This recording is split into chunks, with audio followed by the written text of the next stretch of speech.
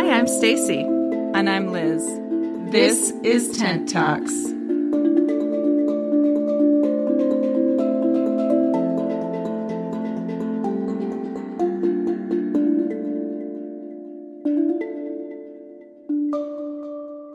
Welcome back to Tent Talks. I'm Stacy. Hi, I'm Liz.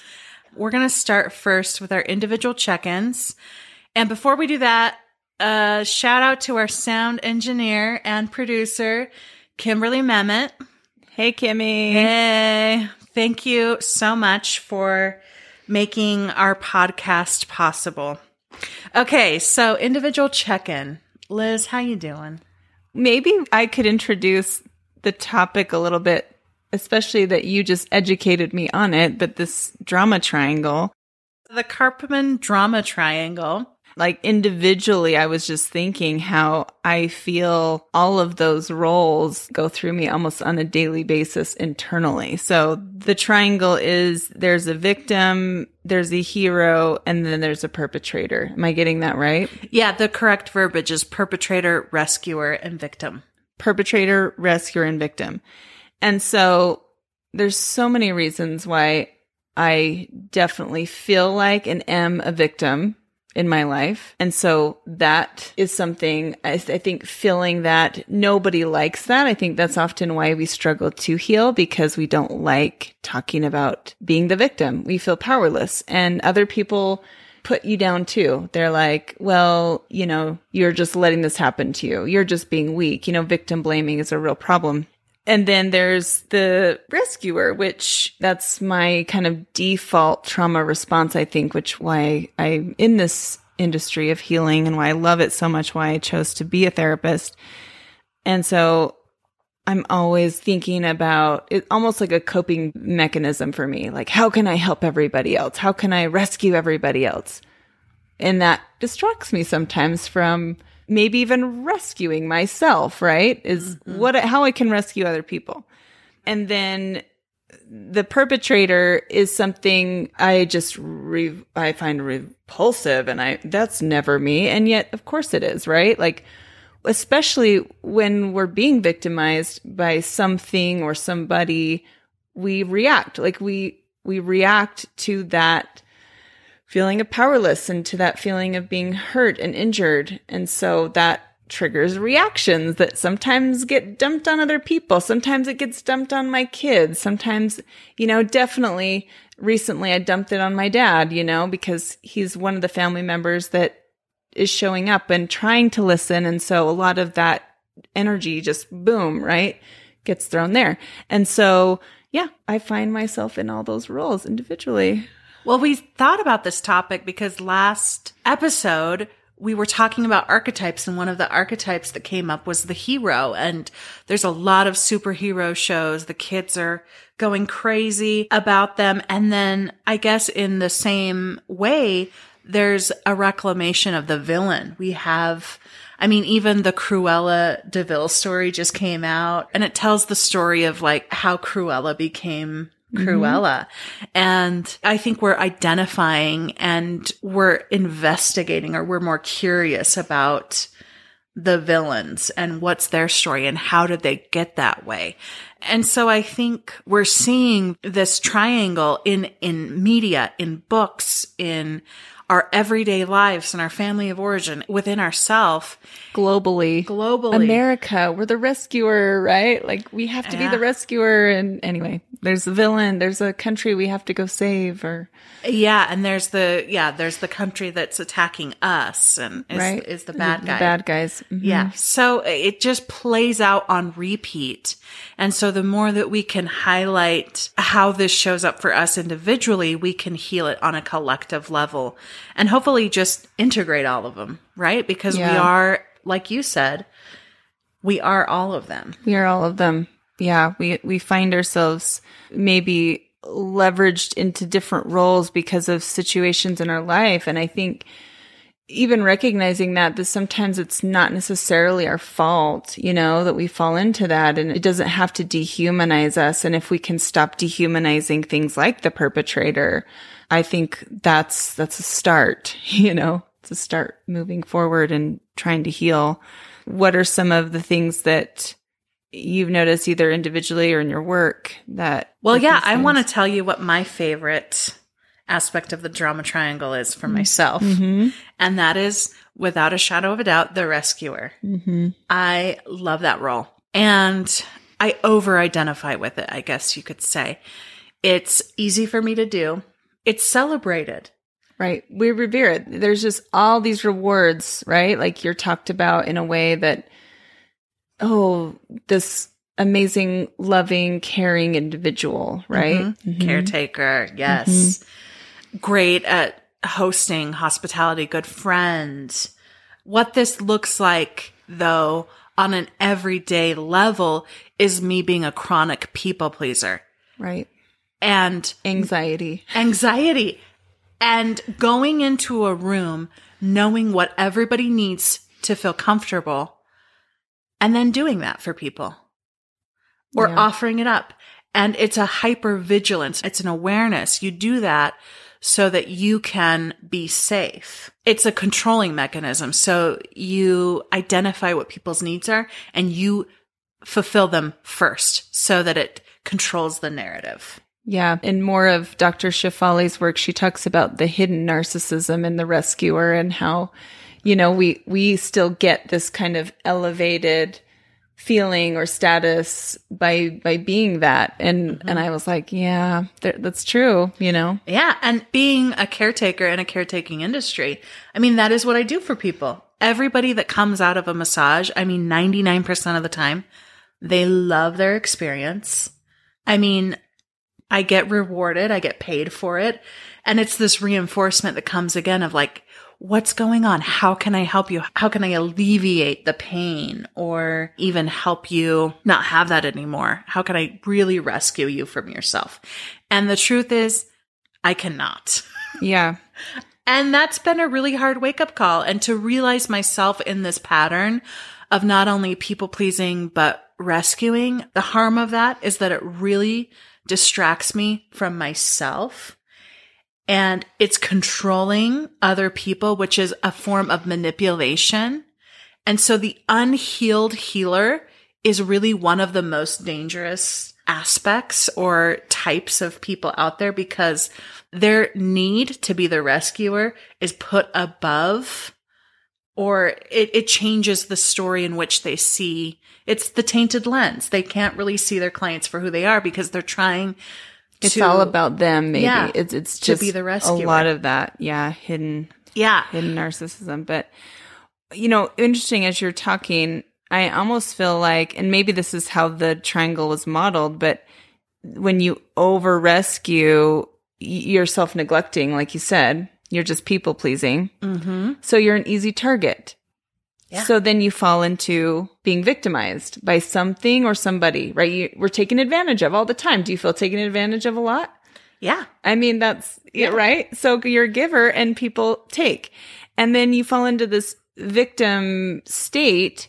And then we feel those natural feelings of kind of getting resentment and kind of feeling. The resentment builds and then you explode. It builds and we explode and then we're the perpetrator. And it's like this cycle, right? Mm-hmm. It's more of like a cycle. And knowing how we cycle through that, right? Even rapidly sometimes.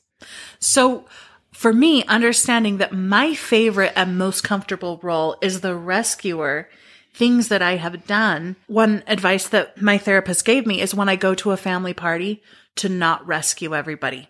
And so what that looks like is me not being as charismatic and not letting the conversation lull, not rescuing with a cool story or trying to elevate, not constantly helping people transition or checking their moods, but just kind of sitting and observing and not controlling the narrative, because it's so easy for me to do that because I know how to talk to people and help them open up and tell funny stories or whatever I do to make it easy and light for people.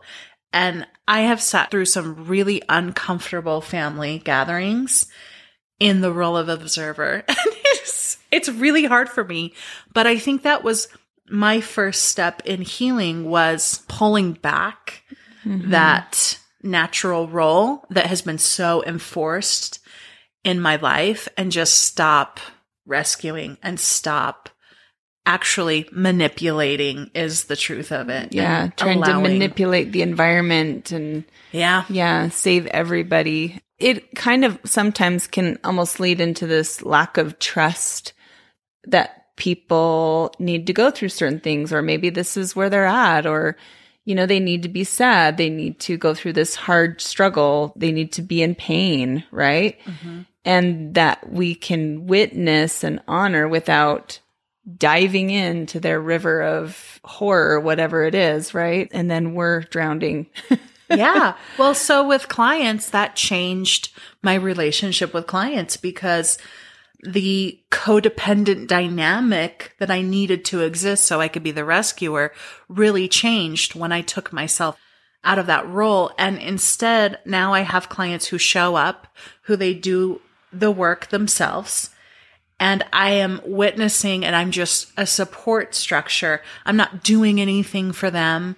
I just do my job.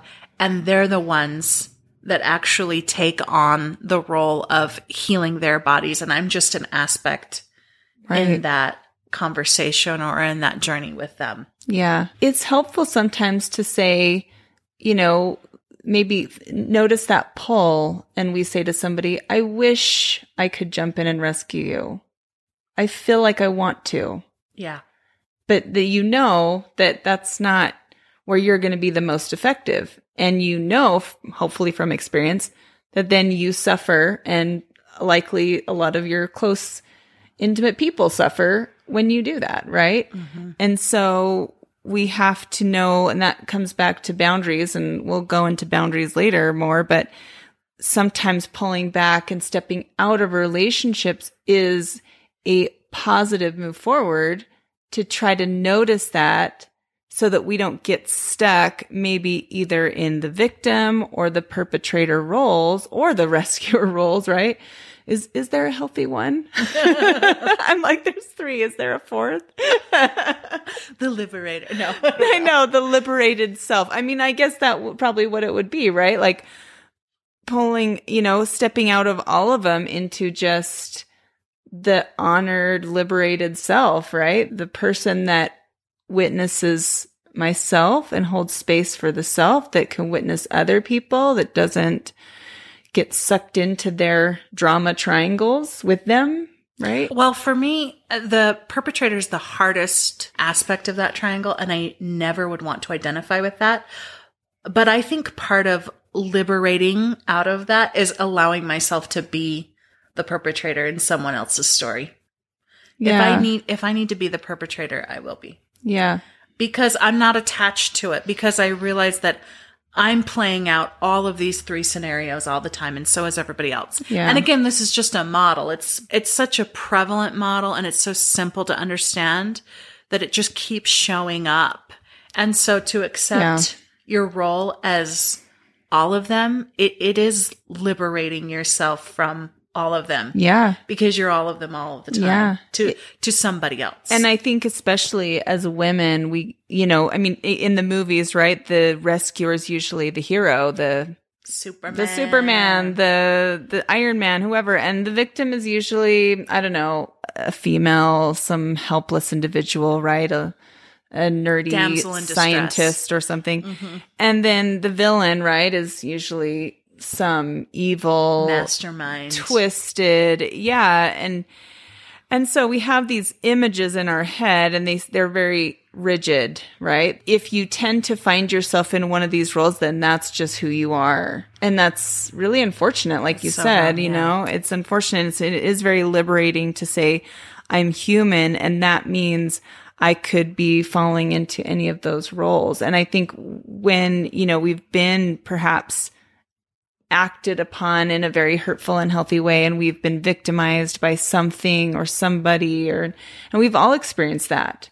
I mean, we experience that collectively. We experience it on individual levels. We experience it in families, people that are being scapegoated, people that, have to kind of be discarded in certain environments. That often makes us react, and then we become sometimes the abuser. And that's why stepping away is so important. That I've really had to take a step back from my family of origin recently because I know that because of all the pressure and attacks I'm receiving from so many different places are going to make me very reactive. And so I don't want people I care about to be standing next to me and maybe just doing the family things they're used to. Maybe they don't know that they're igniting triggers in me. Cause like reacting can come from, a toxic conditioning. It can be rubbing up against a trigger, something that's sensitive for me. It could be just reactive emotional eruptions that have been pushed down for so long. It could be abusive patterns, right? So a lot of these things could be getting us to react in a way that we feel maybe shame about after, right? Yeah. So I think one of the first steps to liberating yourself from the drama triangle is identifying the roles that you've assigned other people. And that would probably be easiest to do with your family of origin. Yeah. And also identifying the role that is most comfortable to you or the one that you're avoiding, the one that you think that you never are. And having a lot of compassion and even rewriting those narratives, because realizing that the other person may feel, or persons may feel totally different about you, and you may be their perpetrator, or they may have been a victim at your hand, or something like, some different dynamic.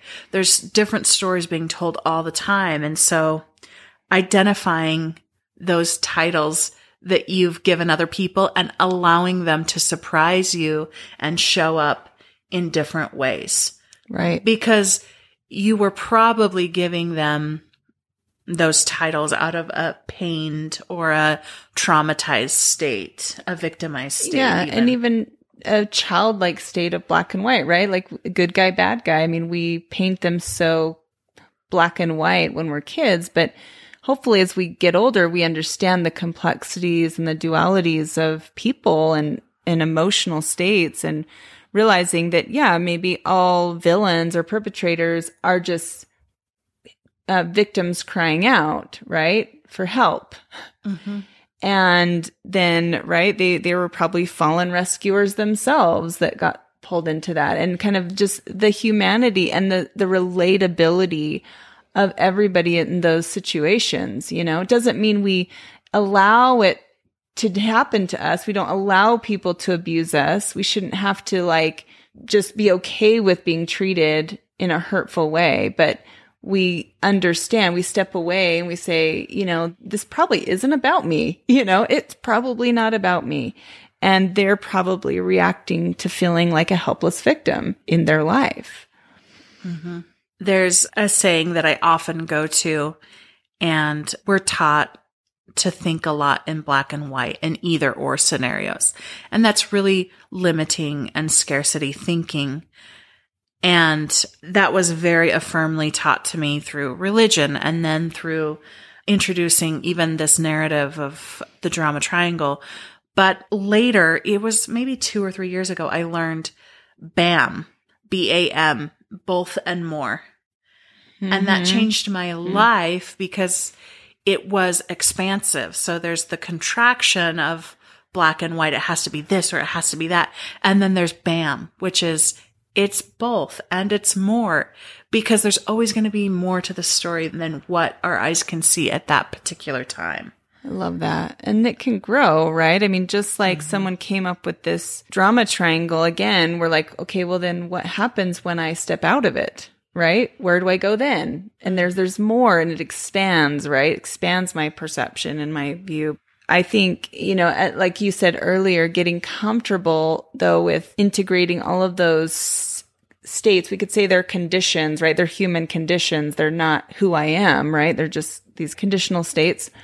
Well, and when you're going down the process of healing yourself and you're feeling triggered, notice how you put yourself in that triangle and how you put other people, and bring light to it, and just have that conversation, even if it's with someone that you're working with closely to heal, like your therapist or somebody working and doing massage with you, or whatever it is that you're doing in terms of reaching out for healing options. Find your voice and call yourself out on those narratives that you're playing out. And it brings light and it frees you from that situation. Yeah. Yeah. And I think we over demonize the villain. Obviously, we do it in the media. We do it everywhere. We also, in our culture, we tend to blame victims, or we focus and say, well, you know, what's something you should learn from this, for example, or, oh, it's just going to make you stronger. And, you know, I'm going to read a quote by Jeff Brown. He says, "Not all traumas were caused by mistakes that require a lesson to avoid repeating them. In fact, most serious traumas weren't mistakes on the part of the victim.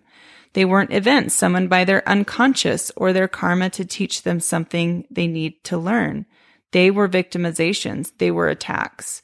So let's stop telling trauma survivors that they must learn a lesson from their experiences. That's just another form of gaslighting. Sometimes there is no lesson. Sometimes the most they can do is heal. Let's support that." So I think for people in all these different states deserve and need healing. When we're being victimized, there's certain emotional responses that we've kind of labeled as less desirable, like mental illness and post-traumatic stress disorder and depression, you know, personality disorders. These things are kind of labeled as, ooh, you know, like there's something wrong with you. And we take that individualistic role of like, well, it's nothing. I'm not responsible for it. You need to fix this illness. And even family members do that. We scapegoat other people in the family rather than kind of collectively look and say, how can this person heal? There obviously was something done to them or something that deeply hurt them that was legitimate. Mm-hmm. In recognizing how you manifest these archetypes, you can broaden your compassion, you can broaden your expression, and you can shine a light on how to navigate these roles. Yep. Yeah, you don't have to always label things. You can just be in the moment with them, but it's good when you're first recognizing your healing journey. Sometimes it is good to name it, to call it. And then as you get more comfortable and expansive, the lines are a little bit blurred because you're stepping into more of a unity or a both and more expansive place. You can be all three at the same time. Yeah. In a given day, in a given moment. You can be so much more than that, obviously, too. And none of them, right? I mean, I think Jeff Brown used some really intentional wording to say trauma survivors maybe versus victims. But, you know, when I released myself from rescuer, then I could more easily release myself from victim. Then I could more easily release myself from abuser, you know? Mm-hmm. And even though I still might find myself in those states, that's not who I am. They're not your identity. Right. Yeah.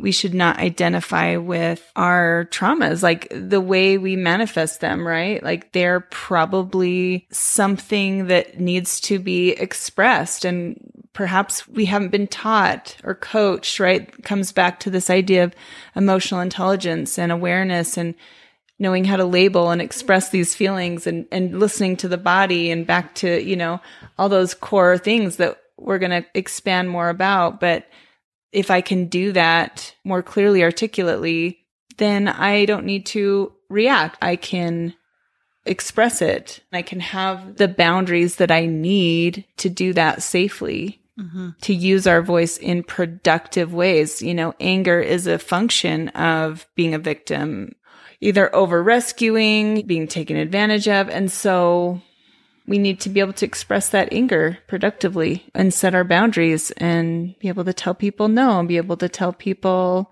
to back off, things like that. When we're more integrated and when we find our voice and when we find language and even the introduction of this, for some people, this will be a game changer. It'll shine a light on really big themes in their life. And then hopefully there'll be a time when this won't be as much of a central theme in every movie, in every narrative that we're experiencing collectively. And it starts on that individual level of just the villain won't need to be destroyed. They'll be invited into healing, right? Like there will be reparative moments and reunification moments and seeing people for being a human being. And that's sometimes my idealistic perspective, maybe my rescuer mentality still shining out, but it's hard. I believe in humans. Yeah. There's a seat for everybody at the table of humanity. Yeah. It's not limited.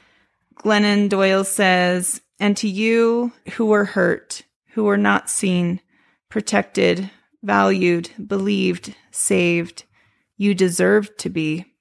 There was a grave error in the world, not within you. You are perfect. You are always perfect. You are loved. You are beloved. You are love. May mighty forces rush to your side and protect you while you heal forever. While you heal, we will fight. Beautiful. Beautiful. In the words of our Lord and Savior, Glennon Doyle. Yeah, right. We just use different gods, right? The gods of healing may smile upon us this day. In the name of this podcast. Amen. Amen.